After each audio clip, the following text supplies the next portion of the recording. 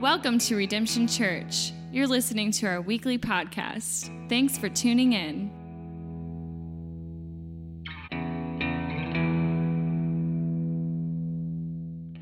Well, hey guys, good morning. Thank you so much for coming out, hanging out with us today. My name's Byron. I get the privilege each and every week to serve as the lead pastor, church planter here at Redemption. If you're a guest, I want to say thank you so much for gathering with us today. I really mean that. We love you, and we're just so happy to have you. If you got your Bibles, turn with me to the book of Titus. That's where we're working at. We're in a series walking through the book of Titus verse by verse, taking a look at what it means for us to live for the glory of God and for the good of others. Titus is a small book. It's in the back of your Bible, so you can kind of start at the back and you can work your way forward, and then you will find the book of Titus. So while you're finding that, let me go ahead, open up in prayer, and then we're going to get to work. Well, let me say this before we pray, okay? Typically, what you see me preaching, right? And I'm kind of waving my arms around. I'm kind of yelling, and I'm talking about you. But today is a special day because you get to hear me yell at myself. Today, what we're going to be talking about is the qualifications of a pastor. The qualifications of a pastor, an elder, someone who leads the church. And so in every single way, this is a sermon to myself. And I invite you to listen in on. Now, with that being said, also, I don't want you to think, well, this is about being a pastor, this is about being a leader. That's not me, so I can just tune out for the rest of the gathering, and don't do that. Because this has everything to do with you. Because the responsibilities that Paul enlists here to finding a good, godly, mature leader is the same qualifications that we all have as mature Christians. That's all it is. So while we may have different roles, you and I, we all have the same responsibility. And that is to lead other people to Jesus for his good glory and for the good of others. So with that being said, let's pray and then we'll get to work. Heavenly Father, we thank you for your son Jesus, that you sent Jesus to live as we never could, to die in our place and give us new life. Lord, that you also give us the Holy Spirit, and that you also give us a church, people to work out our holiness with you, to be able to point one another to your good name. Lord, we pray for this church and all the people who make it possible. We pray that you would give us godly convictions, Lord, that you would build in us good character, and God, that you would work in us before you work through us. We pray that these words would bless people, that they would inspire others to pursue after you, that you would be the center of their lives in all that they do. And we pray this in the name of the Father, Son, and Holy Spirit. Amen. Now, I have the best job in the world.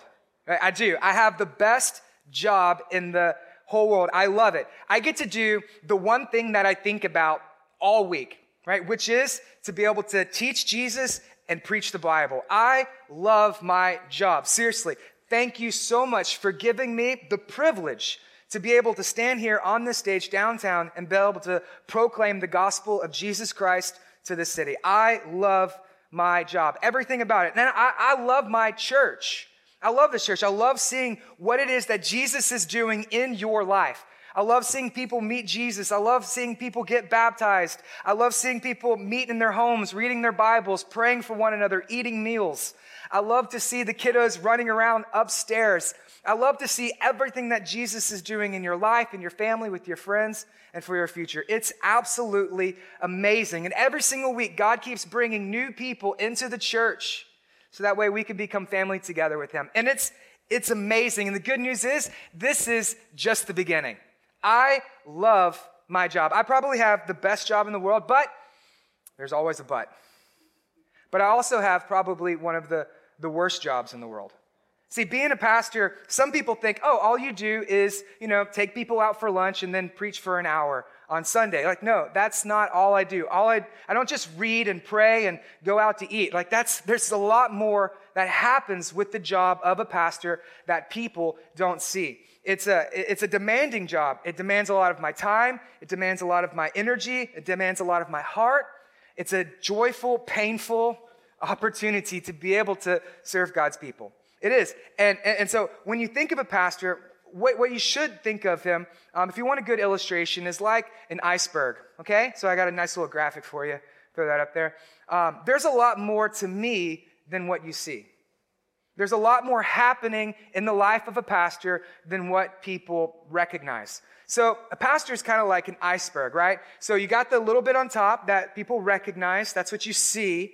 But there's a whole lot happening underneath in the life and the character and the health of a pastor. So what you see typically is 20% of my life. You might see me running around during setup looking like a crazy person. You might see me preaching on the stage. You might see me over coffee in a meeting. You might see me after the gathering shaking hands. That's kind of what you see. But underneath it, there's a lot more happening. See, I'm a father. I'm a husband. Right? I'm a brother. I'm a grandson. So I have family responsibilities. In addition to that, there's the ministry responsibilities. Prayer, preaching, prepping, practice. And all the work that goes in to be able to handle God's word. And then beneath that, there's the people that I'm called to love and steward and shepherd and serve. And so you got meetings and appointments, and there's counseling, and there's problems and grief and heartache. And underneath all of this, this is what God uses to build the character of the man that he's called to preach. And so this is very important, because if the pastor's like an iceberg, we can think of the church like a ship. Okay, and getting the wrong man in the wrong place at the wrong time and does the wrong thing, it can sink the entire ship. And the problem is that there are souls on that ship. And so it's very important for us to get the right man for the right job, for the right people.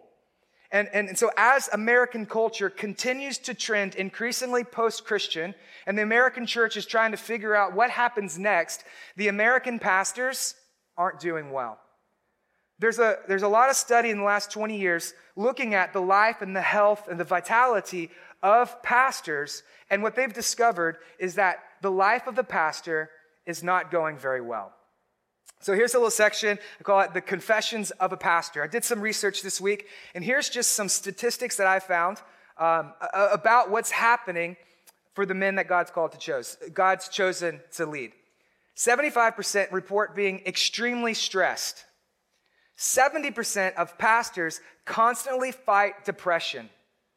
90% work between 55 and 75 hours per week. 70% say they are grossly underpaid. 85% have never taken a vacation. And this is interesting. The reason why they don't take a vacation is, one, because they can't afford to, and two, because there's no one they can trust to lead the church while they're gone. There's more. Go to the next slide. 80% will not be in ministry in 10 years. Think about that.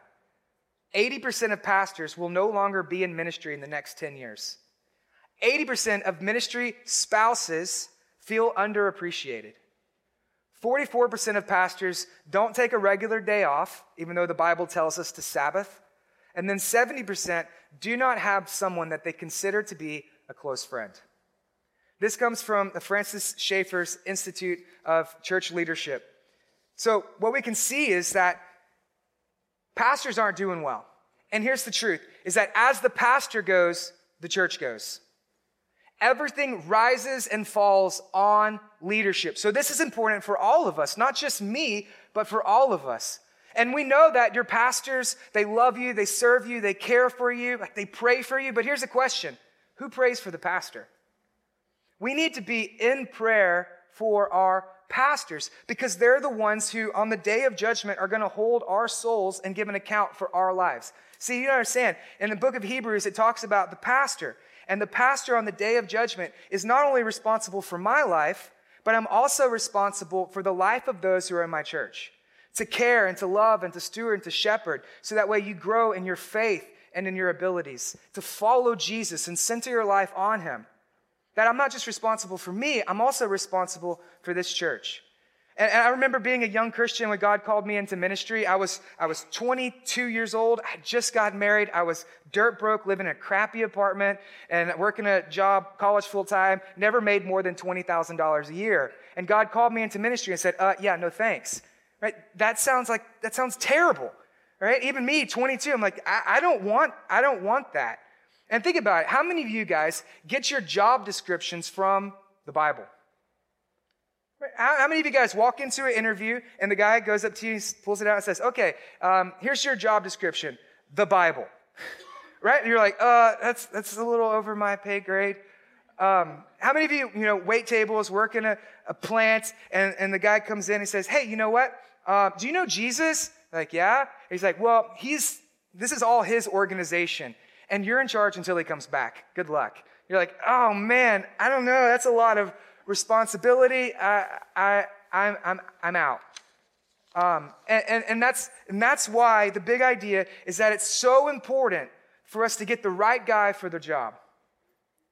Because he's leading and serving and shepherding and stewarding God's people to accomplish God's purpose. If the church is the visible manifestation of the glory of God in this city, for this world, for his glory and for the good of others, then it's extremely important that we make sure that we get the right people in the right places so that way we can accomplish the mission of God, both home and abroad. And this is why it's so important that Paul says this is the first thing to Titus, to get the right people. Titus is a young church planter in a city wanting to lead as many people to Jesus as possible. And Titus says, first, get the leaders. You got to find the right men and the right women to put them in leadership and get a godly man to come in and to serve as the pastor. This is what Paul writes to Titus. He says in verse 5, this is why I left you in Crete, so that you might put what remained into order. So Paul plants the church in Crete, leaves Titus to serve as the pastor. Paul then leaves, Titus serves as the pastor, and the church goes well for a while.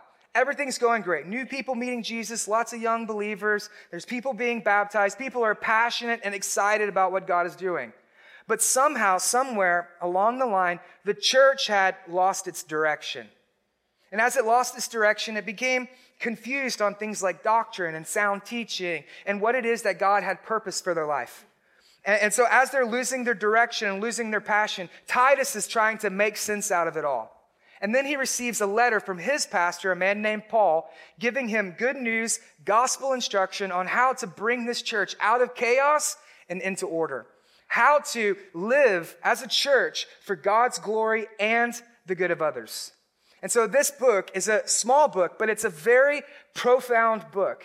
That it has major implications on who we are and how we live and what God has called us to be as a church. This has implications not just for us as a church corporately, but also for you as the church individually, in your faith, in your family, and in the future. This word is very important. So it's necessary for us to lean in, to listen, and to learn from Paul's words to this young man named Titus. And this is what Paul says when he says, looking for a pastor, there's 4 things you need to look for in a mature, godly leader.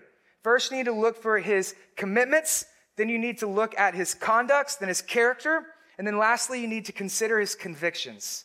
So those are the 4 things we're going to be walking through and what it looks like to be a good leader. All right, and this is the first thing that he says. He says, this is why I left you in Crete, so that you might put what remained into order and appoint elders. All right, let's pause right there. The Bible uses a lot of words when it talks about a pastor.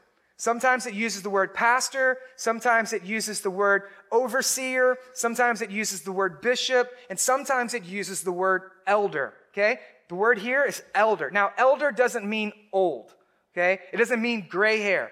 It doesn't mean wrinkles. That's not what an elder means. An elder means a mature believer in faith. That's what an elder is. And so it's a mature believer that God has called, that God has appointed, and that has been laid hands on and commissioned by the other leaders in the church to serve as the pastor. Okay, so he's got to be mature in faith, be commissioned and appointed and called by God to serve as the church. That is what an elder is. Okay, and so let's keep going on. Every town as I directed, if anyone is above reproach, the husband of one wife, and his children are believers and not open to the charge of debauchery or insubordination. So Paul's going to talk about what we look for when we go for a good leader. When we're looking for a mature believer, when we're looking for a pastor. And the first thing that he says is a pastor must be committed to the church.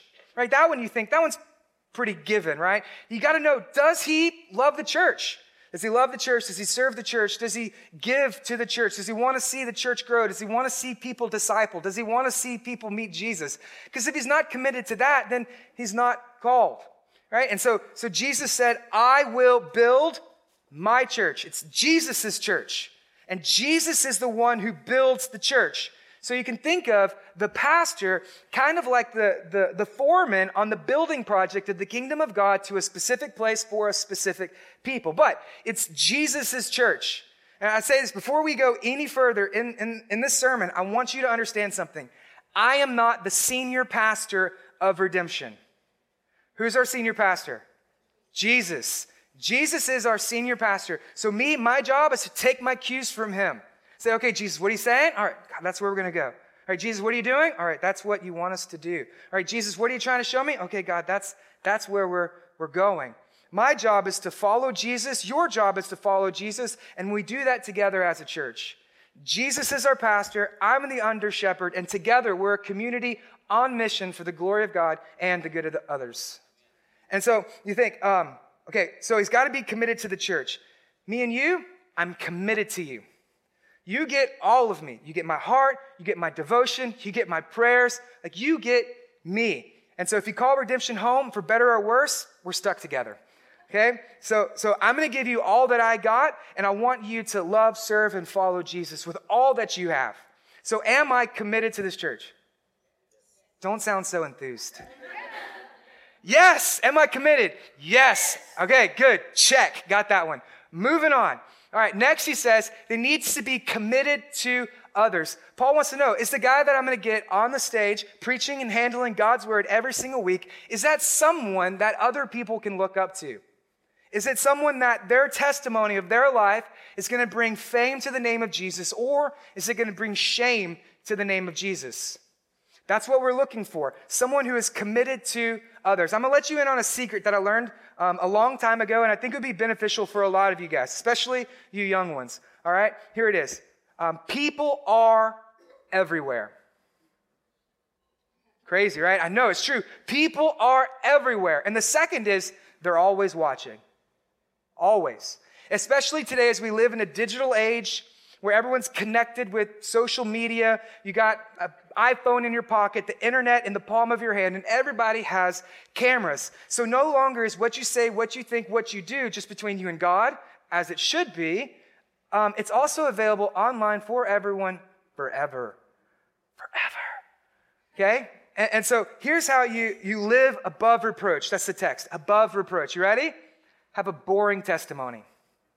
That's it. Have a boring testimony. Go to work, come home, kiss your wife, read the Bible. That's it. Have a boring testimony for the glory of God and for the good of others. And for God's sake, stay off of Facebook. Just stay off of Facebook. Some of you are like, well, I'm not on Facebook. No, but you're on Snapchat. And that's worse. I've seen it. And really, that's kind of why I've pulled back from a lot of the social media, is because it makes it hard to love people sometimes. It does. It really does. And I want to love you. I do. And so if you must be on social media and you have to have a presence, I'll give you 2 tips. Okay? Bible verses and baby pictures. Like, if you post that, boring testimony above reproach. Okay? And some of you, you're like, okay, but you're going to push back and you're going to say, well, this is just who I am. Well, who you are needs to change. True. Because if who you are is preventing other people from meeting Jesus, then who you are needs to change. Because here's the reality, is Jesus doesn't love you for who you are. Jesus loves you for who he is. That he loved you in your sin. That he died for you for that sin. And then he saved you for his glory to overcome sin and temptation in your life. See, Jesus' death was for our change. That he gives us new natures, he gives us new desires, he gives us new purpose and new passion to follow him. If who you are is preventing other people from meeting Jesus, then you need to change or question whether or not you're still in the faith. Because if you're resistant to change in your life, you're resistant to the Holy Spirit working in you. Here's the truth. If you're going to be committed to others, first you must be committed to change. Let the Holy Spirit work in you so that he can work through you. That's what it means to be above reproach. As we go on to the next, he says, you need to know, is the guy committed to his wife? Like, does he love his wife? Me? I love Ashley. I love my wife. My wife is sweet. She is kind. She's the most intelligent, beautiful, of all of God's daughters. She's amazing. I love her with everything that I have. And when she's being particularly sweet, I call her my koala bear. She holds me, and she doesn't let go. I love it. And I want you to know, I have no problem choosing Ashley over you. I don't. That one's just a no-brainer, okay? Because Ashley has the most important job in this church. She has to put up with me. And by God's grace, she's done it for 10 years, and she will be empowered by the Holy Spirit to do it another 50. I believe that. And so what Paul says is when you're looking for a mature believer, an elder, what you need to do is you need to find someone who loves his wife, who is devoted to, cherishes her, who loves her, who gives his life for her, someone who treats her with dignity, equality, with respect, and honors her for who she is, a woman. That's what we look for in a leader. And guys, you need to know this, that there's a reason why God made women last. It's because he saves the best for last. He does. And so that's what we look for. In the text here, it says a one-woman man. That's the actual translation. So this means he has eyes for, room in his heart for, only the capacity to love one woman for his entire life. He is wholly, physically, spiritually, sexually devoted to one woman for his entire life. And so this does not mean that he can go around flirting with other women. He can have coarse joking with other women. He's not in affairs with other women. He doesn't look at porn, download it on his phone, disrespecting, demeaning other women, but that he is devoted to one woman for his entire life. That's what it means. Eyes for one woman. Now, other guys, don't think just because I'm not a pastor that I can go around demeaning, degrading, and demoralizing women. No. This is a word for all Christians, that we treat women with dignity, equality, and with respect. And that's what we look for. That's what we look for in a mature believer. And so, ladies, you need to know that if you're looking for a husband, if a guy does not love Jesus, he cannot love you in the way you were designed to be loved. Because the marriage is about Jesus and his church. The way that Jesus loves his church, the way that Jesus died for his church, the way that Jesus serves his church, and the way that Jesus prepares a place for his church is the same way in which a man loves his wife. It's about Jesus and his church. And so if a man does not love Jesus nor his church, he can't love you the way that you were designed to be loved. So we need men and women who are committed to one another, wholly devoted to one another. That's what we look for. Husband of one wife. And then he moves on. If you glorify your God in your marriage, it's good. It's very good. And that leads to children. That's a nice little segue. Maybe you didn't get it. You'll catch that on the ride home, and you're going to laugh. Children. So does this mean that before Esther was born, I was not qualified to be your pastor? Right? No, that's not what it means. What it means is this, that marriage and that your family is your greatest ministry. That your family comes first. Marriage is your greatest ministry. Family is your greatest ministry. It goes like this. It goes wife, kids, church, work. That is the order of our lives. And beyond that, Jesus is at the center of all of it. And then the glory of God overflows into every other aspect. The Puritans used to say it like this. How can someone pastor the big church if they can't pastor the little church? You are the pastors of your homes. Parents, you are the pastors of your homes. Your children are going to learn how to read their Bible from you. Your children are going to learn who Jesus is because of you. Your children are going to learn what it looks like to be a good husband, a good wife, a good father, a good mother from you. No one's going to disciple your kids for you. It's your responsibility. Invest well. You are the pastors of your home. See, we get your kids for maybe an hour or 2 hours a week. You get them for a lifetime. Invest in them. You're the pastor of your house. And so Paul here is first talking about our commitments. And what you'll see now is from here, Paul is going to move in and he's going to start talking about our conduct. So you want to know, is this guy worth his salt? right? Does he practice what he preaches? Does his beliefs line up with his behaviors? I mean, think about it. This is going to be the guy that holds your soul on the day of judgment and gives account for you. Like, you kind of want to know, like, is he the right guy? And he's going to be the one who dedicates your babies, who performs your wedding, who performs the wedding for your kiddos. He's the one you come to in the most trying, difficult moments of all of your life. He's the one who's there for you when you lose a job, when you lose a child, when you are struggling financially. This is the guy you're going to come talk to. So you want to know, can I trust him? It's important, right? So this is what he's talking about. So this is what he says. He says, for an overseer, which is the pastor, as God's steward, must be above reproach. He must not be arrogant or quick-tempered or a drunkard or violent or greedy for gain. All right, so for the first thing he says that the good conduct he needs is to be above reproach. All right, this one's so important that not only did he mention it first, but he also mentioned it again. Above reproach. Like, that's kind of a big deal. Just in case you didn't hear it the first time, he's saying it again. You need to be above reproach. The word here actually means not impeachable. That there's no charges of conduct or error that you can bring before him to be able to disqualify him. He must be a man who is not impeachable. And so the rest of these, Paul's going to flesh out what it looks like in different aspects for a godly, mature believer to be not impeachable. The second thing he says is he's not to be arrogant. Okay? Now, pastors are some of the most arrogant people I've ever met. And I know a lot of pastors, and I say that because really it's an occupational hazard. It is that we're taught everywhere in life that the more confident you are, the more arrogant you are, the more swagger that you have, the more successful you'll be. That's what we're taught. And so it is an occupational hazard. But in the Bible, confidence, arrogance is not a virtue, but rather it's a vice. The Bible says that God opposes the proud, and then he gives grace to the humble. As pastors, we're called to be humble. Like, the only thing that I can brag in, the only thing that I can boast in is Jesus Christ crucified for the forgiveness of sins and the glory of God on display in the lives of his people. Like, for me, that's the only thing that you should hear me brag about, is the glory of God and the good of others. Now, this is something that I struggled with mightily. Whenever I moved here to get ready to start and plant Redemption Church, I knew that I was arrogant. In the Bible, do you know what it refers to a pastor? It calls us ox. Do you know what an ox is?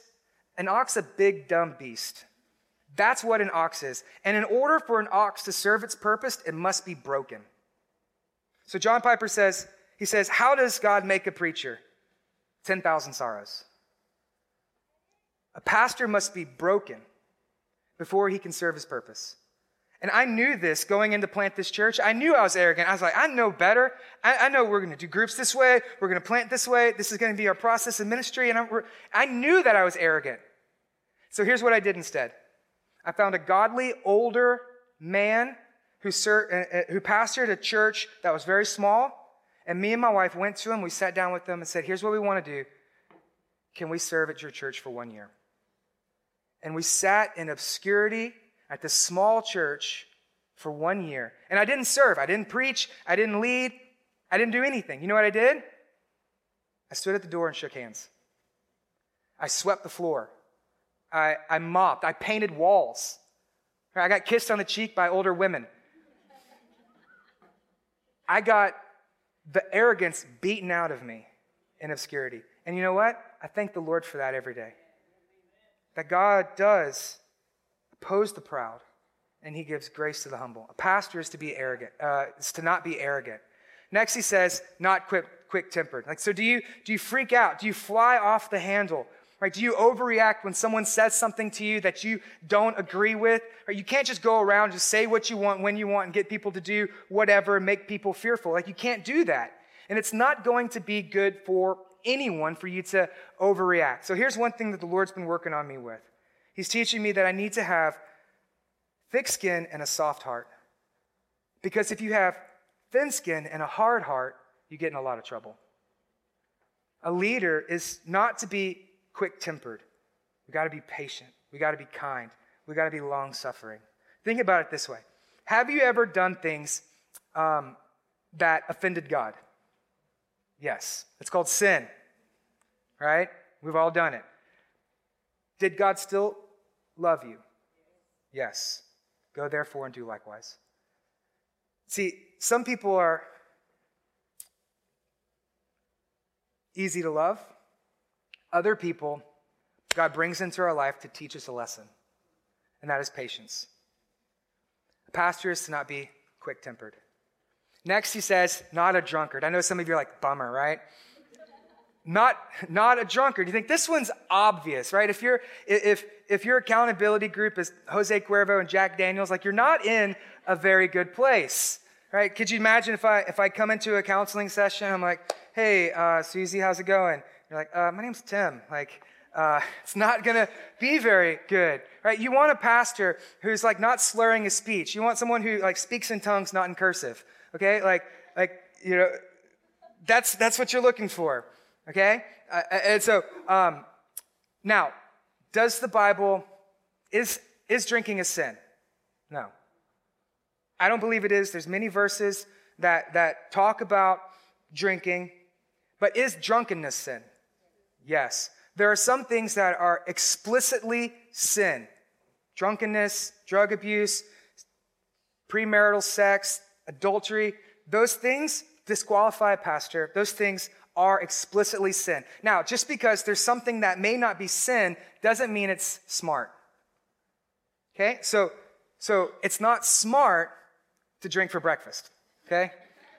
It's not smart to drink in public. It's not smart to drink in front of your kids. It's not smart to drink in front of people who you know have a problem, and you make them feel guilty and you make them feel tempted. Right? That's not smart. So while there may be some things that may not be sin, that doesn't mean they're not stupid. Okay, so when it comes to this, as a leader, you lay down your rights so others can experience freedom in Christ. That's what a leader does. A leader knows the difference between sin and stupidity, and it chooses the wise words of the Lord. Not a drunkard. Next, he says, not violent. Okay, and so do you go around bossing people around? Are you a bully? If so, shame on you. As pastors, we have a unique opportunity to be able to build people up or tear people down. That I could use this Bible to beat you up or build you up. People tell us things in counseling, in meetings, that we could use to do a lot of harm. But as a pastor, what we're called to do is to encourage people in the gospel and then to point them to Jesus. We're not to be violent. We're not to abuse the position in people's lives that God has given us, but rather we are to encourage and build one another up. And some of you know this because you've come from churches where all they did is just beat you up and tear you down and just make you feel like total garbage. Okay? So where there is no grace, where there is no mercy, where there is no redemption, where there is no hope, there is no gospel being preached. We are to build people up and to encourage one another. And then the next part, he says, for good conduct in a pastor is not greedy. Now, some of you are like, aha, I got a verse. Pastor talking about money, right? They're all just greedy, money hungry. All they want is my money. Well, I would submit to you, you're probably thinking about your money more than me. Now, see, the verse, not greedy or a lover of money. See, I do love what money can do. I love what money can do. I love that your generosity and that money allows us to meet right here at the gig. I love that. Did you know that, like, they don't care how many people we baptize? Right? It's a business transaction, right? We give them money and they open the doors. That's how this works. So we have 3,000 reasons every month to be able to preach the gospel here. And I love that money allows us to do that. I love that money allows us to send missionaries all around the world, to be able to serve others, and many of whom are in Muslim countries. I love that money allows us to do that. I love that money allows us to build water filtration systems for villages in Haiti. You know, they can't drink your good thoughts, right? I love that money allows us to do that. Now, money is either a tool or it is an idol. You can either use money to love people, or you can love money to use people. Sadly, some pastors do preach for greedy gain, for the wrong reasons. And typically you'd see this on television, and so you think, that's how pastors are. But in reality, most pastors are grossly underpaid for the job that they do. They don't do it for the money, they do it because of the people. that they love the people. When we were planting our church in Houston, there was another church planter outside of town that I heard about. And I was like, hey, let's get together. I want to hear your story. I want to know, what's going on in church. Maybe we can help one another. And so I met with them. We sat down at a Tex-Mex restaurant, and we just started talking. He was sharing some of his struggles. I was sharing some of mine. And I asked him, I said, well, hey, does the church pay you? And I wanted to know because I wasn't getting paid either. So I was like, how did you do this? And so I asked him, does the church pay you? And he said, no. I said, well, how do you do what it is that you do?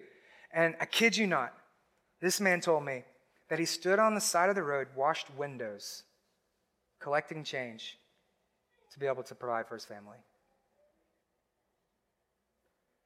This man standing on the side of the road, washing windows, and then he stands before his church on Sunday. Man, that breaks my heart. That breaks my heart. Like, do you know that I don't get paid at this church? Right? The church pays my rent, but I do this because I love you. In the last 5 years of serving as a church planter, I've never earned a paycheck. Right? So if I'm doing this for the money, I'm an idiot. Like, there's a lot of other ways that I could make money. I do it because I love you. I do it because I love this church. I do it because I love seeing what Jesus is doing in your life. And God's called me, He'll provide for me. I believe in that. Did you know that Bo and JC, they don't get paid for doing what they do? Like they're full-time volunteers. Not even full-time. They have full-time jobs, and they do this out of the love of their heart. Like Bo leads worship. JC serves your kids. Bo's a single dad, has a full-time job. JC's in college. JC has a full-time job, and she still shows up and serves your kids every week. And Shelby, who works with our pre-K ministry, she's a full-time college student. She waits tables. She gets off at 3 a.m. on a Saturday night, shows up here at 8 a.m. to be able to teach your kiddos about Jesus. And she's 19.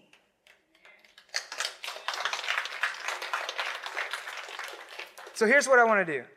I want to pay them in compliments today. And so when you see them, go give them a hug. Let them know you're thankful for them. When was the last time you thanked them for what they do every single week? We do it because we love you. It's not for greedy gain, but it's for gospel glory. That's why we do what we do. So Paul moves here. He moves from conduct, and then he's going to begin to talk about our character, okay? So character matters. Character is important. You want to know, is this someone that you can look up to? Is this someone that you look to and you say, that's someone that I want to be like one day? That's someone that I aspire to be like. That's someone that I would like my sons to grow up to be like. That's someone that I would like my daughters to aspire to be like. Is this guy someone that you can look up to? He begins to talk about our character, and this is what he says. He says, but hospitable, a lover of good, self-controlled, upright, holy, and disciplined. All right, so the first one he says is hospitable. Okay, this does not mean that you get a key to my house and you can call me anytime and we're going to be best friends forever and ever and ever and ever and ever. Right, that's not what it means. The average person can only sustain 3 meaningful relationships in their life, and there's a lot more of you than 3. And this is the reason why we have groups. Okay, so we want for you to get in a group, to study your Bible, to eat together, to be able to pray for one another, and to serve, and to follow Jesus together. We have groups. My wife and I, we are in a group, and we love it, and it's amazing. And so I'd encourage you, get in a group. But friendship is not necessarily discipleship, okay? Fellowship is not necessarily discipleship. It's an aspect of it. But the other aspect is hospitality. We think hospitality means having friends over. That's not what hospitality means. Here's what hospitality means: welcoming the outsider. Hospitality is being around unbelievers and doing your best job to point them to Jesus. That's what hospitality means. And so here at Redemption, I have this unique opportunity problem because we don't have offices. Like, we don't have a building. Okay, so most of the ministry happens out of my house. So people are passing through the doors of my home every single week. So when it comes to trying to do meetings or study and prep, oftentimes I just go sit at a coffee shop. So I sit at a coffee shop, I get in the city, and it gives me opportunities to learn people's names, to listen to their stories, and then to be able to contextualize our culture for the good of God. And that's amazing, and I love it, and I love hearing the stories around our city. And when I meet someone who doesn't know Jesus, I try to change it, I try to turn them, and it's great. And that's one of the things that an elder must be, hospitable. Second, he says, a lover of good. Okay, there's a lot of things that we could freak out about. Right? There's a lot of things that don't necessarily always go well. And Bo helps me with this because my natural proclivities is to focus in on the negative. Bo really helps me with this. He's like, Byron, you need to focus in on the good. Focus on the good of what God is doing in people's lives. See, being a lover of good is kind of a prophetic gift because you're able to see into the future, see into someone's life, see what God is doing, and then be able to lead them there. It's kind of like, oh God, instead of focusing on the bad, Lord, this is what you're doing in this life. Thank you so much for that. Lord, this is what you're doing, and they're a gift to me. Being a lover of good is being able to point other people to follow Jesus. Next, he says, self-controlled. Okay? This one's so important that Paul mentions it 5 times in this short little book of Titus, to be self-controlled. So do you run around doing what you want, when you want, how you want, whatever it is that you want? You have no control. Right? The actual translation here means he must have his wits about him. Okay, so this means that strength as a leader does not come from your strength as much as your will. It's emotional health. It's not just physical health, but it's emotional and spiritual health. You got to have your wits about you. You can't just do what you want. Sometimes as a leader, the most important thing that you do is what you don't do. Sometimes as a leader, the most important thing that you say is what you don't say. You got to be self-controlled. 4, he says, holy. Okay, holy. Are you someone who is putting your sin to death? Are you someone who is committed to overcoming sin and temptation in your life? What holiness doesn't mean, it doesn't mean perfect. We're not perfect. You're going to fail. I'm going to fail. I will fail you. You will fail me. That's how this works. What holiness is that you're chasing after Jesus with everything you got. You're committed to following him and putting sin to death. Are you holy? It's about progress, not so much about perfection. And then lastly, he says, you need to be disciplined. Okay, disciplined. I know some people say, I don't read my Bible well, so I'm going to go into ministry. That will help. No. I want to be a better Christian, so I'm going to become a pastor and work at the church. No, that's not how it works. Some people actually run from their problems and run into the ministry thinking that it's going to make them better. And you know what? It doesn't. It doesn't. It actually does more damage, more harm to that person and to the testimony of that church when you put someone in a position of leadership that they're not qualified to hold. We need to be disciplined. Okay? Listen. There are some people who have the best intentions with the worst of character. They do. The best intentions with the worst character. I don't care how gifted you are. I don't care how talented you are. I don't care how passionate you are. I don't care how charismatic your personality is. If your character is not solid, you're not called to lead. There's one thing that my pastor told me when I was a young Christian, felt called into ministry and being an idiot. He told me this. He said, Byron, passion will take you places that only character can keep you. Passion will take you places that only character can keep you. Okay, so I see that some churches, they put people into leadership. They're like, oh, wow, they're gifted. They're talented. They have great abilities. They can draw a crowd. They got a white smile. People laugh. And they put that person and say, this church will grow. No, it won't. It actually destroys the person that they put into leadership. It will destroy you. I ran into this early on in our church. Early on, there was 5 young men that came to me while we were planting. They said, I feel called into ministry. And I looked at them and their character, and I said, you know what? I don't see it. And I told them, sit down, serve for a while. We'll see what happens. Only 2 of them are still with us today. And God bless those other men. I'm not sure where they're at, but character is what matters. So I want you to know, we take leadership at this church very seriously. The people that we put before you as pastors, we take very seriously. So the front door of Redemption Church, wide open, as big as possible. We want anyone and everyone to come into Redemption, to hear the good news of the gospel of Jesus Christ, to have an opportunity to repent of their sins, and then to live a new life in Jesus. That's what we want. Wide door, no matter who you are, no matter where you come from, no matter what you believe, welcome to Redemption. Okay? When you step into volunteering, it gets a little bit smaller. Right? You have responsibilities like showing up and checking your email, things like that, you know? And when we open membership later in the year, the window is going to get really, really small.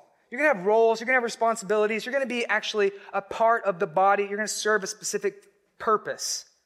Then there's deacons, and then there's first tier leadership, and then there's an elder. As you go up, you lose your rights.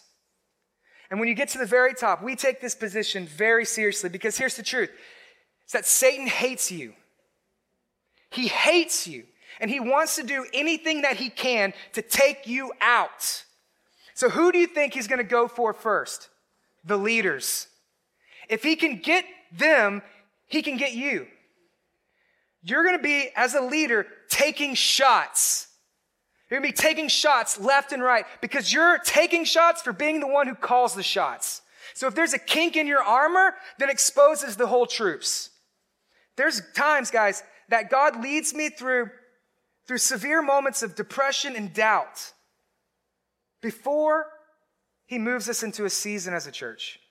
Sometimes I wake up at 3 a.m. with a name and in prayer. And then that person texts me later in the week and tells me what they're going through. As a leader, God leads you before he moves to the church through a season. He does. And so if your character isn't in a place to be able to sustain that, then you're not called. And the most loving thing that I can do is tell you no.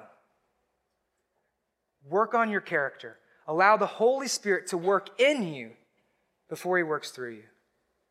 Because character matters the most. Paul closes it out with this final point. He moves from your character into your convictions. Okay? I want you to see this. That nowhere in this text on what it means to be a pastor, what it means to be an elder, what it means to be a mature believer and leader has anything to do with your abilities. It's not. He doesn't say go after the rich. He doesn't say go after the smartest. He doesn't say go after the ones with the PhD and the business degree or the master's in divinity. No, he doesn't say that. You know what he says? Character and conviction. That's what we're looking for. Character and conviction. So here's one thing I think about. Don't call the trained, train the called. Find someone who has been called by the Lord and then work with that person to accomplish the ministry for their lives. This is how Paul closed it out.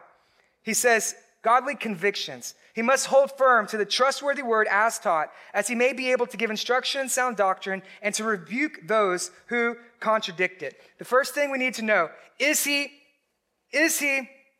devoted to the truth? Trustworthy word as taught. So this is God's word. This God's word, this is true, every single bit of it. It's 100% infallible, inerrant, and it is the final rule and authority in the life of the believer. So as a leader, as a Christian, you are a person who is under authority of God's word. We don't have to guess. We don't have to speculate about who God is. He's perfectly revealed it to us through his word. Okay? And so as a leader, as a mature Christian, you are a person who is under the authority of the word. We don't interpret the word by culture. Right? We interpret culture by the word. We don't interpret the scriptures by our surroundings. We interpret our surroundings by the scriptures. And so there's two ways in which a Christian can read the Bible. First is a Christian can read it like this.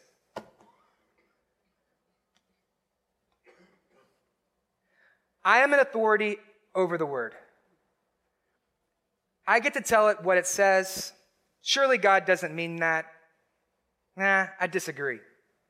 You're over authority. You say, I'm reading it, like, that can't be what it means. If I was God, I wouldn't do it that way. That's archaic. That's outdated. Those people are just a victim of the times. This is devoted to culture. This is devoted to opinion. This is devoted to preference. This is devoted to error. This is not how a Christian reads the scriptures. This is how a Christian reads the scriptures. I'm a man under authority. Lord, you speak, I listen. God, you said it. I might not understand it, but I know that it produces the greatest good and joy in my life. I'll listen. Lord, you are God. I'm just a man. Lord, you are creator. I'm just creation. God, you are an ocean, and I'm just a bottle. Fill me up, Lord. This is how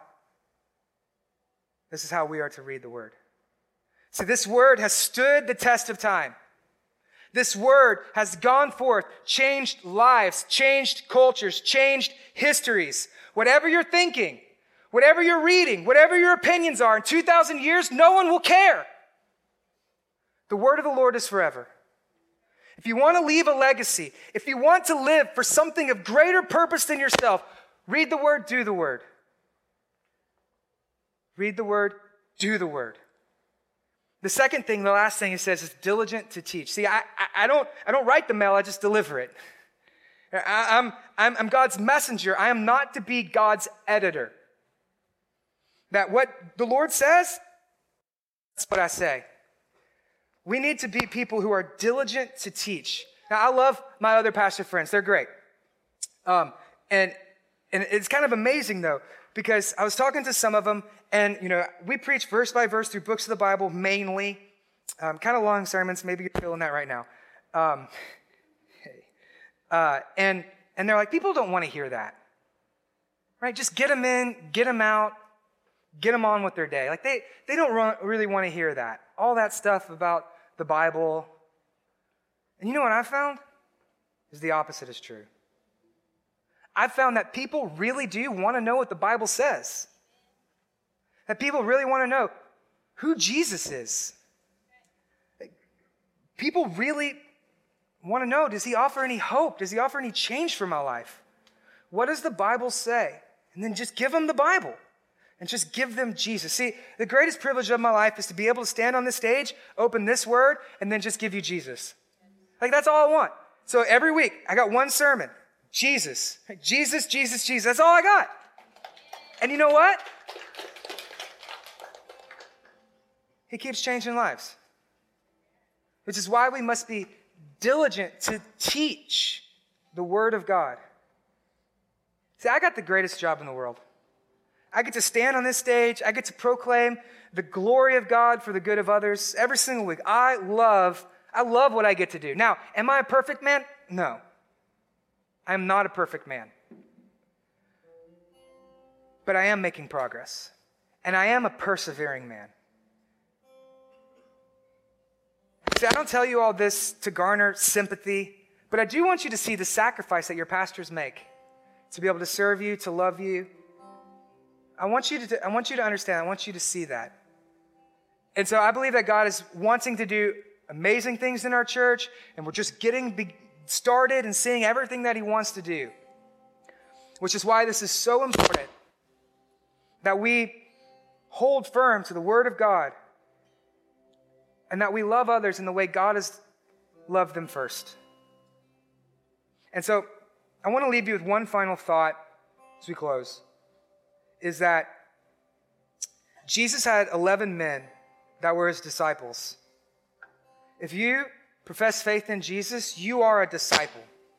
Those 11 men changed the world as leaders. A disciple is a follower, and a follower is a leader. You may not ever be a pastor, but you are called and chosen by God to serve someone somewhere. So if you're married, serve your family. Lead your family. If you're single, serve and lead your friends. If you call Redemption home, serve, love, and lead your church. And together, we will lead this city to Jesus. Amen?